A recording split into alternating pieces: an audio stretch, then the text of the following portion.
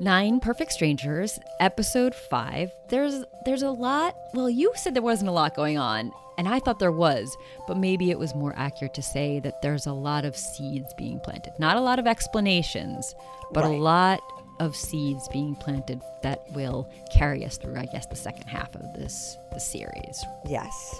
Height of hallucinations going on now. Oh, yeah. The drugs are really kicking in. That's right, the whatever's in drugs. the smoothies is really kicking in.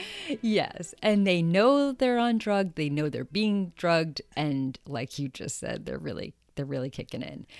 We start with Zoe imagining her brother. As she wakes up, it's her 21st birthday, and her brother is there in the room with her. She's like, "No, I know you're not real." She's really trying to deny it, and she knows it's not real. But he's like, "What the hell? Just embrace it." And so they hug, and that was really kind of sweet. I like that. And I like that he said, because you know, why do you keep telling people we weren't close? And Oh, right. she has said that so repeatedly. And even when she said it, I always thought, well, you know, that sounds like a little bit of a defense sounds like a lie. mechanism. Yeah. Yeah, sounds like a lie. Yes. But to hear him say, you know, why do you keep doing that? You know, like, that's not true. And then when she says, I'm so lonely, you know, I always had you, because they were twins. And I'm glad now we're seeing more of Zoe. I mean, this this whole episode features more of her and her story. And she was always one I thought I was interested to see more of her.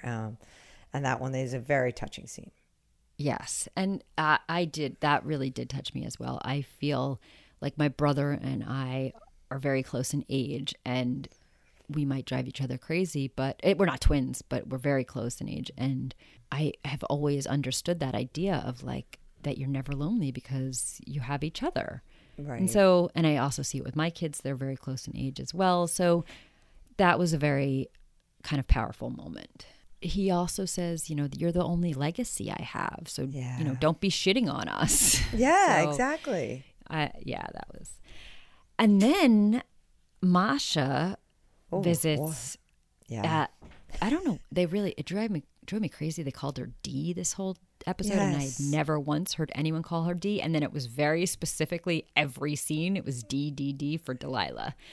So Yeah. Masha visits Delilah and Yao in bed. That was very creepy. I mean, but seriously, it was so creepy. It was so creepy. And we had seen, I mean, it started off with the episode with this flashback that Masha's having, and you see that she's trying to resuscitate a man, presumably the man that had died there that they had referenced before. And you see Delilah's face, and so I guess she goes in there, it seems, to ask for forgiveness. But to your point about the visions, it seems that she goes into her visions to look at different things, and like she can control what she sees in the visions. And she said to Delilah, I've been looking at you and your face, and you were really traumatized by this, and I didn't give you that attention. Right. Which was creepy, also kind of cool. I don't know. I wasn't sure how I felt about that. We'll see what else comes up. I don't know how I feel about the this. whole Masha Zhao Delilah love triangle thing here, if that's what we were calling it, is certainly taken to a different level in this episode. Yes. Oh, We'll get to more of right. that, but yeah. Right. Well, do you want to talk about Yeah, we don't let's have to talk talk about about it in chronological Yeah, order. exactly. So you're talking about Delilah comes to see Masha when she's meditating, and she says, I want you to stop with him. And, you know, Masha's kind of speaking very cryptically. She's like, do you think he's ready for that adjustment? And Delilah's like, I think so. And or maybe not, but you have to do it for him. And then Masha says, do you think you're ready for that adjustment? And I'm like, what does that mean? I don't know. And then Delilah kisses her. And so what I got was that Delilah's going to have to step in and come to Masha's bed. That's what I got out of it. I didn't know, or I thought maybe there's always been something going on with Masha and Delilah too, and now the adjustment is, I guess you're saying the same thing. The adjustment is now that she's going to have to do it relationship more. will exactly take more center stage, and I did get the sense that it had happened before, because Yes. she says he never knew about it, he never will know. He's never known about it, he never will. Right. But I did think, that she was going to have to step it up, I guess. Yeah, but I was like, what? And it says, Lord. Masha says to her, you came here broken, and now you know, look at you, like now you know what you want. So, yeah. Except was that what she wanted? I was kind of confused. I don't know. Yeah. I don't So know. they're lovers then. And then while we're on the Masha Zhao Delilah love triangle, then you see the scene with Delilah and him, and what are they doing? They're like pleasuring each other without touching. It was some sort of like hands over the body. What was that? I don't know. I had an issue with that. First of all, I had an issue with it because the music did not match the situation. Like, you're right, and I do not focus on the music, but I was like, what is happening right now? It was just so incongruent with what was going on, the music was kind of like peppy, and this was very intimate and strange, and the music was very much not. And not in a good way, not the way like Liz Feldman does it in Dead to Me, where it's like about murder and it's dark and yet it's like, come on, get happy or something. It's, right, exactly. It wasn't a tongue-in-cheek. It felt just very off. I also did not appreciate that scene because I've done some healing work or what is the one where I've done it too, where they hold body the hands? Work, and there's Reiki. I mean, there's so many different. There's so many different kinds. I've never done Reiki, but I've done other body work. It just seemed farcical. It seemed like somebody was like, let's just make this scene, and it's not to say that like all of it. I mean, the body work I've had done is polarity. It's called. It's very powerful. It's very moving, and maybe they were trying to show that, but it felt silly. It felt silly and almost, I wasn't a big fan. I didn't know what they were doing. Yeah. And it was right after basically she had decided, like, as we're saying, to kind of be with Masha, and then the next scene is them doing weird stuff to each other. Yeah. I don't know. So that love triangle weirdness situation is that's kind of not working for me if we're putting it in the what's working for me, what's not working for me. It's kind of not working for me either. Yeah. But what is working for me still is Francis and Tony. I'm like, yes. Francis alone, Tony alone, and Francis and Tony together. Basically all of that I put under the same umbrella of working for me. Absolutely. So do you want to talk about, I guess the thing that happens at breakfast kind of goes into that. Yeah. Well, first I'm just going to make note of Napoleon singing one of the most famous songs ever from Grease. The one that I want. I mean, was a scene stealer right there. It was a scene stealer. And I was like, I'm not going to go to the fact that this is ridiculous that he's using this song, but that his performance was so over the top, and the girls were like giggling and like, oh God, this is something that would happen in my house. This is totally something that would happen in my house. My husband would do something like that. So that was something. That was great, because they had a great moment of levity, and it was funny. It was very funny to me. Physical, it was great. Yes. A little awkward. But I think that was the point. Yes. Yeah, he's always a little awkward. He's a little cringy, no matter what. But this one actually veered towards funny for me. Okay, it was a little too cringy for me, but no, I know what you mean. He always is, and some of them work better than others. This one worked for you; it didn't work for me. But that is always the tone that Napoleon is going for, and certainly with their family. So going for and hitting. He really he's nailed cringy. You're absolutely right. He hits it every single time, 100%. And so then they go to breakfast, and they're all starting to talk about their weird experiences, their visions, dreams, what hallucinations, what have you. And Napoleon, after his singing, he sings a lot in this episode. He talks about his dream, which was joining the Beatles, being at Shea Stadium, and sold out, and it's a big deal for him. But then he says the song that he was singing on stage and how vividly he remembers it, and it is Something by the Beatles, which Carmel has a terrible reaction to because that was her wedding song. And then Lars talks about his dream of giving birth, and Tony was the father. And great. So we're seeing here how their stuff is really interacting now. Yes. Right? And something that is like happening deep within each person is somehow connected to another person. There's no way that Napoleon could have known that the song he was singing in his hallucination or dream was Carmel's wedding song. And there's no way that Lars would have known that Tony wasn't there for either of his children's birth. And so that having him there as the father was so triggering and also representative of his damage.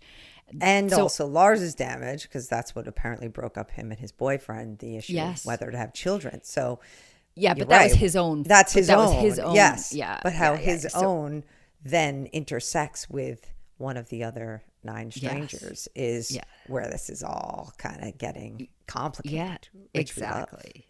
Yeah.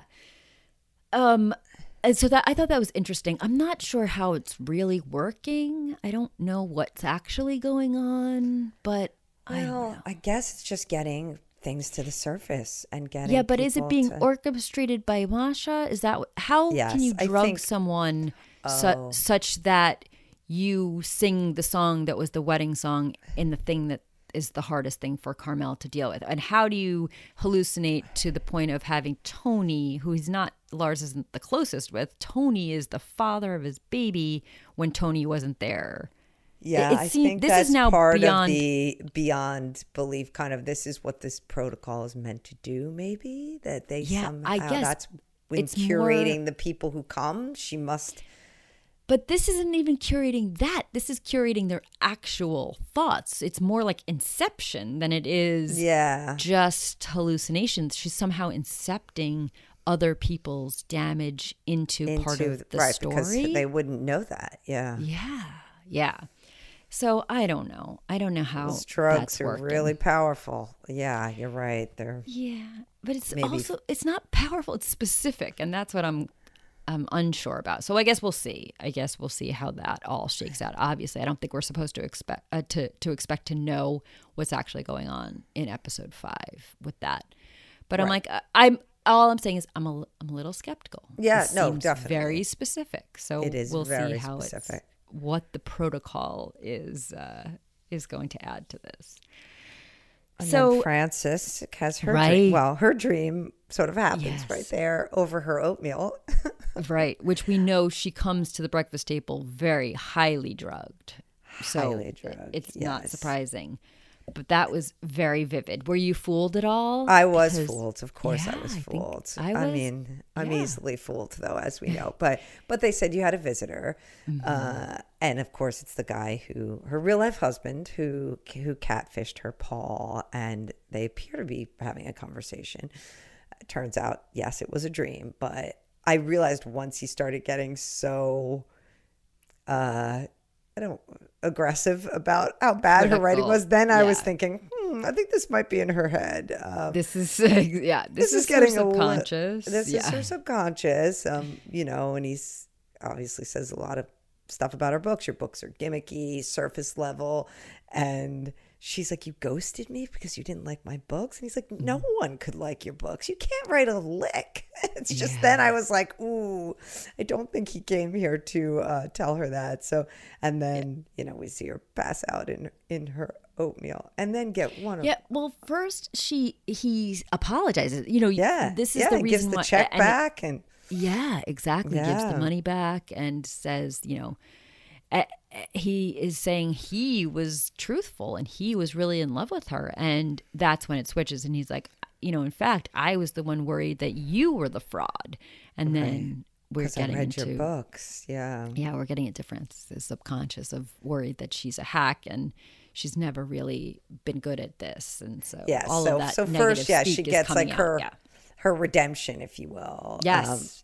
And I really did love you, and here's your money back. And you're like, oh, look at that. Now she can make peace with that. And then, then her subconscious turns on her, and then she falls in her oatmeal. And then when they wake her up, it gets like I don't know why I did legit laugh out loud at this when she was asked if the oatmeal was Quaker oats, because she said she lost her virginity to a Quaker. She's like, it was kind of like that, like soft and mushy. Just like his oatmeal. Just like the oatmeal. Melissa McCarthy. I don't know that she's great. And then it brings us to one of my favorite scenes. And I really do love any scene these two are in, Tony and Frances, just because that's where we get some real vulnerability between them. And she says, you know, there's a lot of truth to what Paul said about her books, meaning even though I understand I'm on some sort of drug-induced hallucination, he's not wrong. The right. man in my dreams, which is AKA my subconscious. And that she says she is shallow, and they are shallow, and she does take whatever the flavor of the moment is, which she said is either ageism, sexism, whatever. And then she shoves some romance into it. And she says, they're hollow. Maybe I'm hollow. And says, I can't write, you know, and she's really being vulnerable with him. And Tony, I love it. He's just like, you can write. I know you can write. I read a snippet. It was good shit. Yeah. For him, that's like, he's really trying, you know? Yeah. But she's like, doesn't think she is, you know? She's like, yeah, well, you might not be able to play football anymore, but I bet you were really something. Meaning, I wasn't that. Like right. You had genuine talent, and I understand you blew your knee out or whatever, but she's now thinking, I'm not sure I ever even had that talent. Yeah. Yeah, which seems just overly harsh, which people can be to themselves. But this was such a powerful moment, I thought, because we're at the breakfast table. We're seeing a lot of the ways that each guest is triggering another one and like stirring up the shit, bringing up the trauma.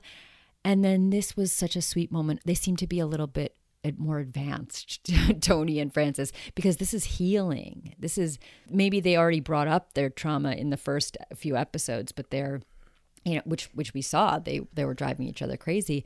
And this is, we're already getting into a little bit of healing. And I thought that was very sweet. Yeah. And that's probably also why I really do love all the scenes with them and why I think it's working. It's not just that I think Melissa McCarthy and Bobby Cannavale are amazing and clearly have great chemistry. But I think you're right. Of all the storylines, this is the one where we're getting to see more. It's more complex. You get more layers. And maybe it's just the other ones are not as advanced yet in terms of the storyline. And maybe they never will be. Maybe with all these storylines, one or two have to be more prominent. But I think you're right. That's what I'm loving with these two. They seem to be getting into more real stuff, you know what I mean? Yeah. And then they have another scene. I mean, if we want to finish them off, where he gets to be a little more open about his issues. And you already, you know, he was meditating, which she's like, okay. I didn't know you were into that stuff. And he's like, I didn't know I was into any of this. Did. Yeah, exactly. It's like basically like, listen, I don't know what's happening here. But, you know, he's off the oxy. He says he's not numbing anymore. And then, as you said before, he explains why Lars's dream really triggered him, which is that he had missed the birth of his younger child because he was high or, you know, he doesn't even know. But yeah, well, he had a football game? Yes, for the first one. But the second child he was high for. And, you know, he says, I shouldn't have come to this place. And she's like, maybe this is exactly where you need to be. But then, I don't know, then he gets dark. I mean, he's like, every time I close my eyes here, I see every mistake I ever made, all the stuff I didn't want to see. And I'm not sure I want any of this, Frances. I'm not going to make it. I'm not going to make it to the end of the week, to the end of the day, the end of the year, or whatever. I think that part about every time I close my eyes, I see everything I don't want to see. I mean, he's in the thick of it, right? And it's like, I don't think I can do this, you know, which is sort of what she had a couple episodes back with Masha. Like I just got to go find a 4 Seasons and a Bellini. Like I can't, it's too much. You're right. She did have that as well. Yeah. Yeah. But what is he saying here? Is she concerned he's going to commit suicide? I mean, what are we supposed to believe here? Yeah, it's certainly unclear. Yeah, it's unclear. He does seem to suggest something darker than checking out of Tranquillum. Yeah, exactly. Exactly. Right, like she was going to go to the 4 Seasons instead. No. And she says that, I'm worried. And he just keeps saying, you're a good person. I like that they are both the ones that trigger each other, like in the earlier episodes, and they're also the ones to heal each other, which seems to make sense, I think, in what I know about relationship. But it's not working as well. And maybe that's an unfair standard because Frances and Tony and Melissa McCarthy and Bobby Cannavale are just, stellar. But the Lars and Carmel is having the same thing going on, right? He triggered her and he was very dismissive to her, belittling to her. She lunged across the table in an earlier episode to choke him. And then they have this like very touching moment of healing between the two of them. Again, the one who triggers you the most is the one who heals you. But it's just not working as well for me. No. What about you? Yeah. Definitely not. No. I mean, they went from, going at each other's throats.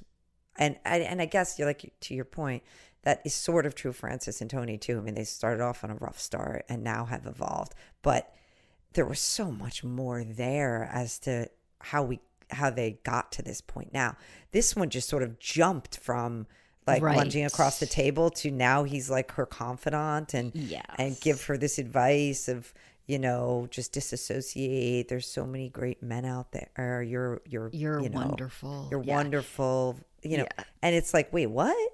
Yeah. Well, they did. The line at the end was, I thought, effective, where it's like, wow, those drugs are really, you got some good drugs. It's true. He's like, Lars. who am I? Yeah. He's sort of like, who am I? It's true. I guess that's what you're supposed to believe, that they could jump from that to that because of whatever medicine they're on. But it just didn't work as well for me. It just didn't. No. It is. No. And then them dancing at the end. I mean, Tony and Frances dancing at the end. I love that. But I don't know what's going on with Lars and Carmel. And Lars has this phone hidden. So, and he's reporting to who, I don't know, the mothership or his investigation. I don't know. But all he says is she's dosing us. Yes. Okay. And he basically says, I don't know much more than that. But yeah, that's happening. Yeah. But I'm like, I really liked Lars in this episode. The one moment with Lars and Carmel aside that I felt was just a little too, one-dimensional. I'm loving, in the beginning, the Lars and Zoe stuff creeps me out a little bit. Me too. There was but now always, I like it.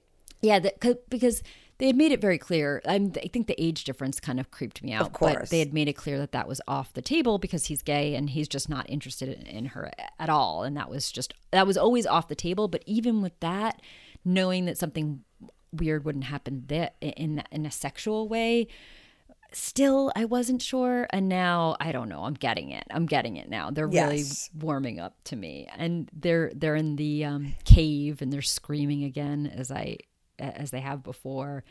And she is pushing him. She's saying, like, what's up with the babies? And that's when he tells, as you mentioned, that it was what broke up his relationship. His partner wanted to have a baby, but he just couldn't do it. And he kind of tries to brush it off like, oh, it's just hard to be a kid. Have a kid in this world or something. Yes.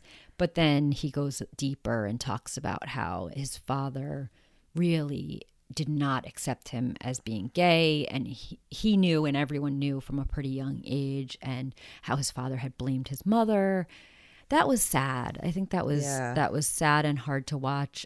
I totally agree. And the other thing that's made me think of is even in this instance, and I'm sure this is true for a lot of people, where he is now out. He has obviously been in a relationship, but and presumably is much more comfortable with his sexuality and talking about it and everything, but it doesn't change what may have happened to him as a child. Kids don't understand. Even today, it is certainly more common, but it was what he was talking about as a child and being bullied.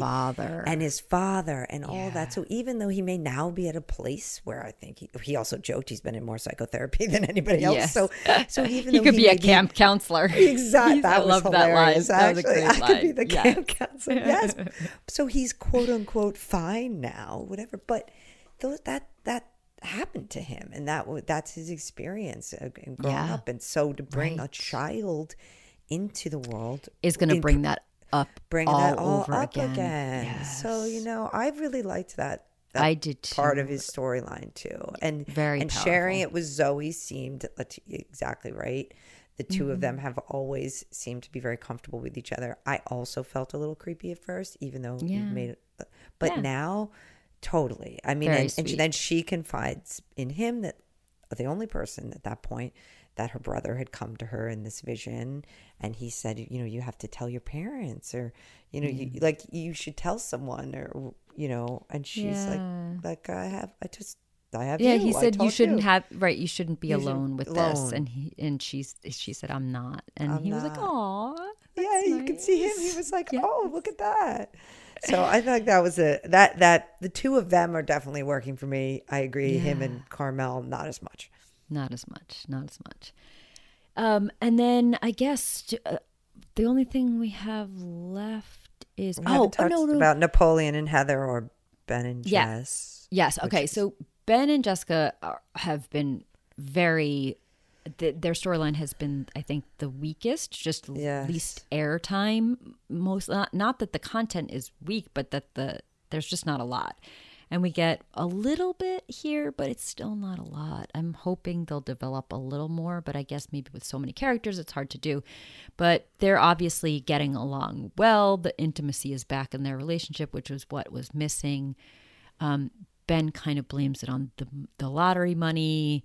Kind of So wants does to give it. she kind of. She's like, Yeah. I wish I could give that back. I mean, clearly the money is, we're supposed to understand to have been where it all went south. Kinda went because wrong. he even referenced, I guess they were high school sweethearts, or he Yep. asked her, they referenced the first time he asked her out. He was Yep. so nervous. And you do get a little of that. And then their hot tub scenes. So Yeah. they're getting something back here. But Yeah, you're they right. are. Not a lot of details. Not a lot of detail, and also just not a ton of change. It's like, okay, they started. I mean, they could have stayed home and done Molly. That's all this is about. I don't know. Like, You're right. what did they come to Tranquillum for, and what are we, looking at them like? What are their storylines going to tell us? We'll see. I don't know. And then there's the ending scene, which was very sweet. It was Zoe's happy birthday. Napoleon and Heather jumping off the cliff. I loved this. I am a big cliff jumper. Oh, God, you got to be kidding me. I I love can't it. even watch it. I can't love it. even I love watch it. it. I am so afraid. I cannot even tell you. When they did the camera over the edge, like when they looked down, I was like, like, Oh, God. I like took a step back as if I was going to fall. I can't. In your house. In my house. I was like, I was like, move back. Yeah. You're going to fall. Which, of course, is the point.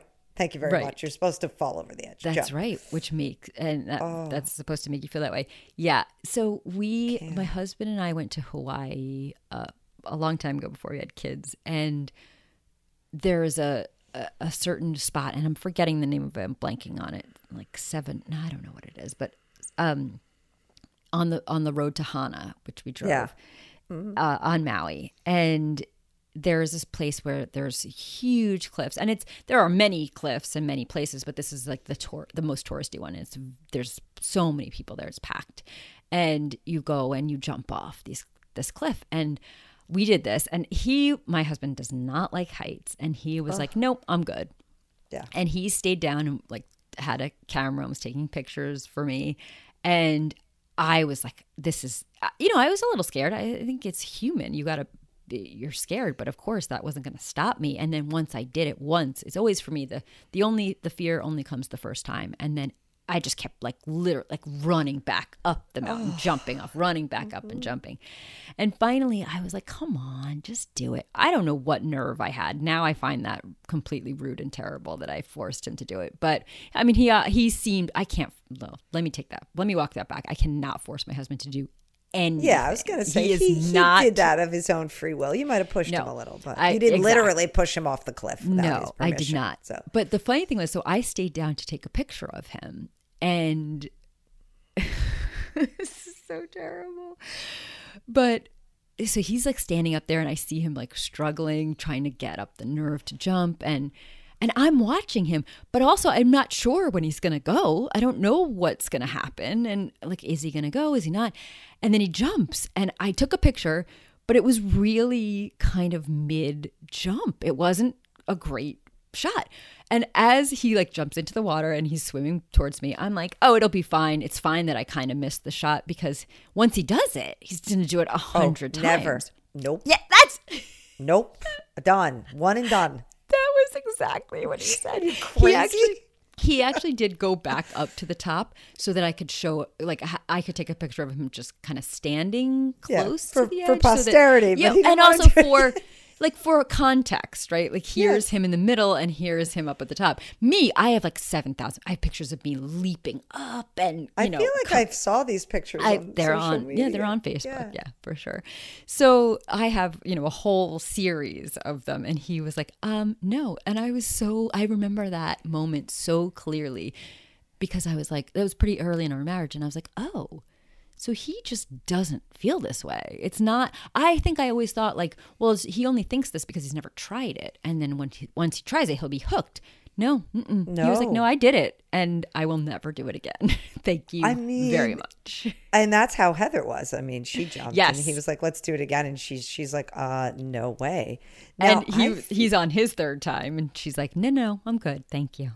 And I feel like, and I could be crazy, but a long time ago now, probably 9 years ago at this point, maybe more, we were out in Vancouver, British Columbia. Oh my God. And I had to go for this work thing, and I did zip lining, but not like little zip lining, like when you go to like an adventure park near your house where it goes from like one pole to the next pole. This was across, like hurling yourself across like a cavern, like a mile long, if you ask me. I mean, just really fucking scary. Yeah. And I was like, I'm not doing this. Nope, no freaking way. I will turn around and walk back down this mountain, blah, blah, blah.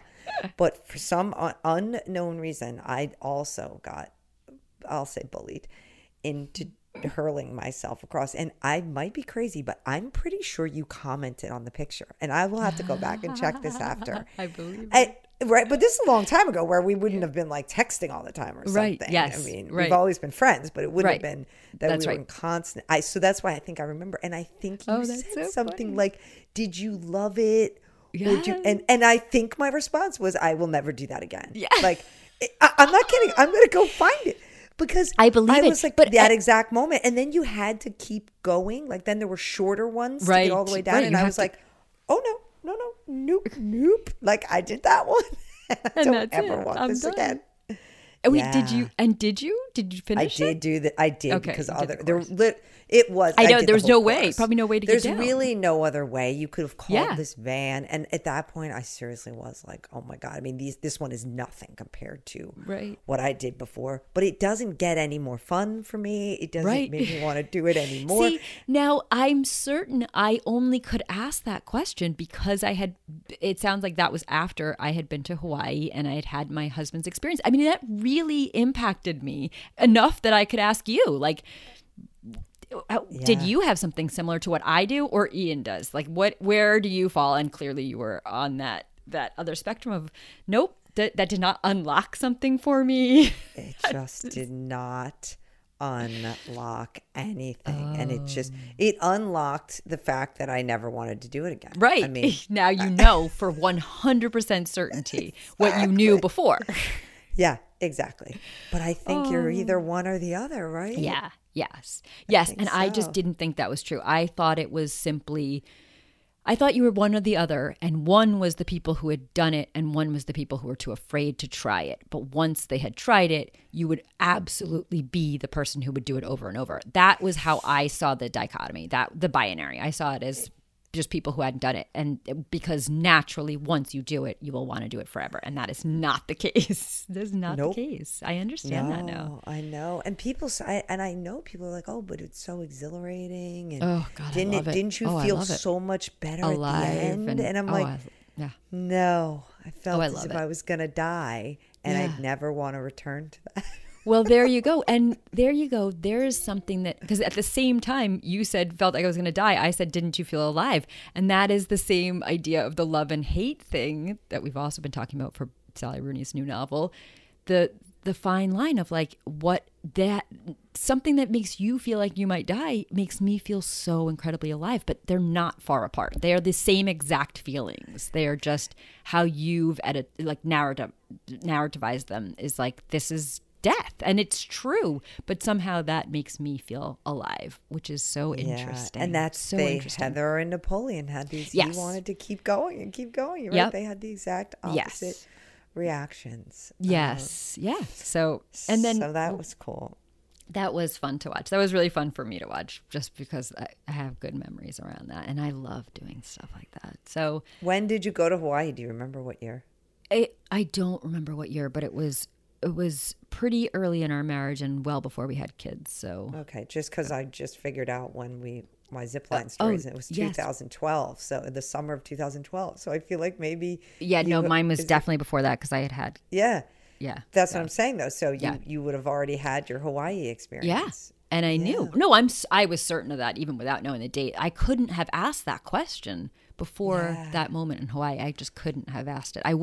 It would not have occurred to me that you could do something and at the end not want to do it again. It just would not have occurred to me. It is so strong in me. Yeah, and I that feel like feeling. it happens to me all the time. I'm trying to think of other examples, but I just can't right now. But basically anything that's, what's the word? Like exhilarating or thrilling. Yeah. I mean, I'm pretty much like, I'm good. Yeah. Yeah. I know. I love it. I do. And I have different children when it comes to that. And like, Yes. one is so far over on the daredevil scale that I cannot, and I know I shouldn't repress it and I shouldn't put my fears on him. No, but absolutely not. I know, but then I'm just like, oh God. Like and he would jump off a fucking cliff. No doubt. Oh, yeah. No doubt. Oh yeah. But and then I have one who's same as me or worse, who Yeah. literally won't even go on a baby roller coaster or Right. whatever. Oh, gosh. So I know extremes, man. That is funny. That's funny. All right. Well, but back to the Marconis. The end is Zoe's birthday party, and Yes. everyone is celebrating, and she is now getting dosed as well. She's having a glass of champagne plus whatever they're putting in smoothies or what have you. And she gives a really, really beautiful toast for her birthday. And she says, you all have made me feel like a person. And that's not something I felt in the past 3 years. I've been looked at as a patient, definitely a victim, but not a person. And you have all done that for me. And it's very sweet. It's so sweet. And then Yeah. she's like, now I've got all you weirdos, which is so very cute and funny. Yes. And also, that is exactly what happens when you go on something like this. Now, I haven't been on a wellness retreat, but I've certainly been on writing retreats. And by the end, this isn't the end of theirs, but it's just her birthday, but you do get sentimental. You feel like you've really bonded with these people. All you weirdos is exactly how it feels. And we weren't even being dosed, no drugs, no. Yeah. And it's just Yeah. how you feel at the end of those things. And so I thought it rang true on many levels, and I really enjoyed that. But then we have the weird moment at the end when Yes. Zoe sees her brother again. Yeah. She's having some sort of hallucination. He's got a little piece of cake and blowing out a candle, but Masha sees it. And he sees, we don't know if She sees her seeing what she, Yes. you know what I mean? Yeah. Exactly. We see her, Masha recognizes that Zoe is having some sort of experience, but she seems to be suggesting that she's bringing Zach here somehow. And that Masha says to Zoe, you're the key. Yeah. He's the here. key. Yeah. So I don't know what that is. I'm very interested to find out where that's Yes. going. That I was like, unlike Yes. the I was just Inception gonna type of say- stuff. Yeah, this one worked for me. Yeah. Oh, I was going to say, unlike some of the quote unquote cliffhanger endings, they've had a few that I've you remember what was the last one like about It's dying? good to die, yeah. It's good to die. And we were like, what the hell does that mean? Or the Vague. one before when she was like, are you drugging us? I mean, there's been a couple one-liners, cliffhangers, whatever you did want to not call work. them, to You're right. end these that did not work. This one, I agree with you. I was like, ooh, what is Zoe the key to? And what is know. happening? Yeah. So I liked this one definitely better than some of the prior endings. I was into it. Yeah. It was a satisfying cliffhanger, which is very hard to do. And this one because they're nailed trying it to for do me. them at the end of every one of these. Yeah, to not get you just to click to the next. But you can't click to the next. I know. Well, eventually you will. Eventually, though. yeah. Right. Yeah. and we know lots of people binge after the fact, so, or after they've all been released. So I'm ready for more. I'm in. I am in. I saw a tweet yesterday that I thought you'd think was funny, that someone said, this never happens to me and I'm breaking my rules, but I'm going to buy Leanne Moriarty's 9 Perfect Strangers because I'm watching the show. We were talking about some people don't like to go read a book after or they want to wait, or they read the book and then they don't want to see the show or whatever. But this person is like, I'm breaking my rules and I'm going to get the book. So yeah, I do find like that happens more and more. I guess that's why they have the tie-in covers too, right? Yes. When they change to have some sort of image of the show or the movie on the cover of the book, which I don't like, but no. It does seem to be a thing that people will watch it and then because the book almost always has more, whether it's different or not, it almost always has more. There's just usually more content there than you can get in something visual. There's more thought, more feeling, more of the stuff that you can't put on a screen. And so, right. Yeah. Oh, that's funny. Yeah. So we're in. How many do we have? How many episodes? I think there's 3 left. I think there's 8 total. So 6, 7, 8. We'll be back. Right. This has been Pop Fiction Women with Corinne and Kate. If you enjoyed this show, please tell the complicated women in your life. And the men who love them. Yes, tell them to listen. And then to follow on Spotify or review and subscribe on Apple Podcasts. And of course, share on social media. Tag us with your favorite books, TV shows, and movies starring complicated women on Facebook and Instagram at Pop Fiction Women, or on Twitter at pop_women. For more coverage of the women you love, or to find out if you qualify as a complicated woman, go to popfictionwomen.com. And keep it complicated.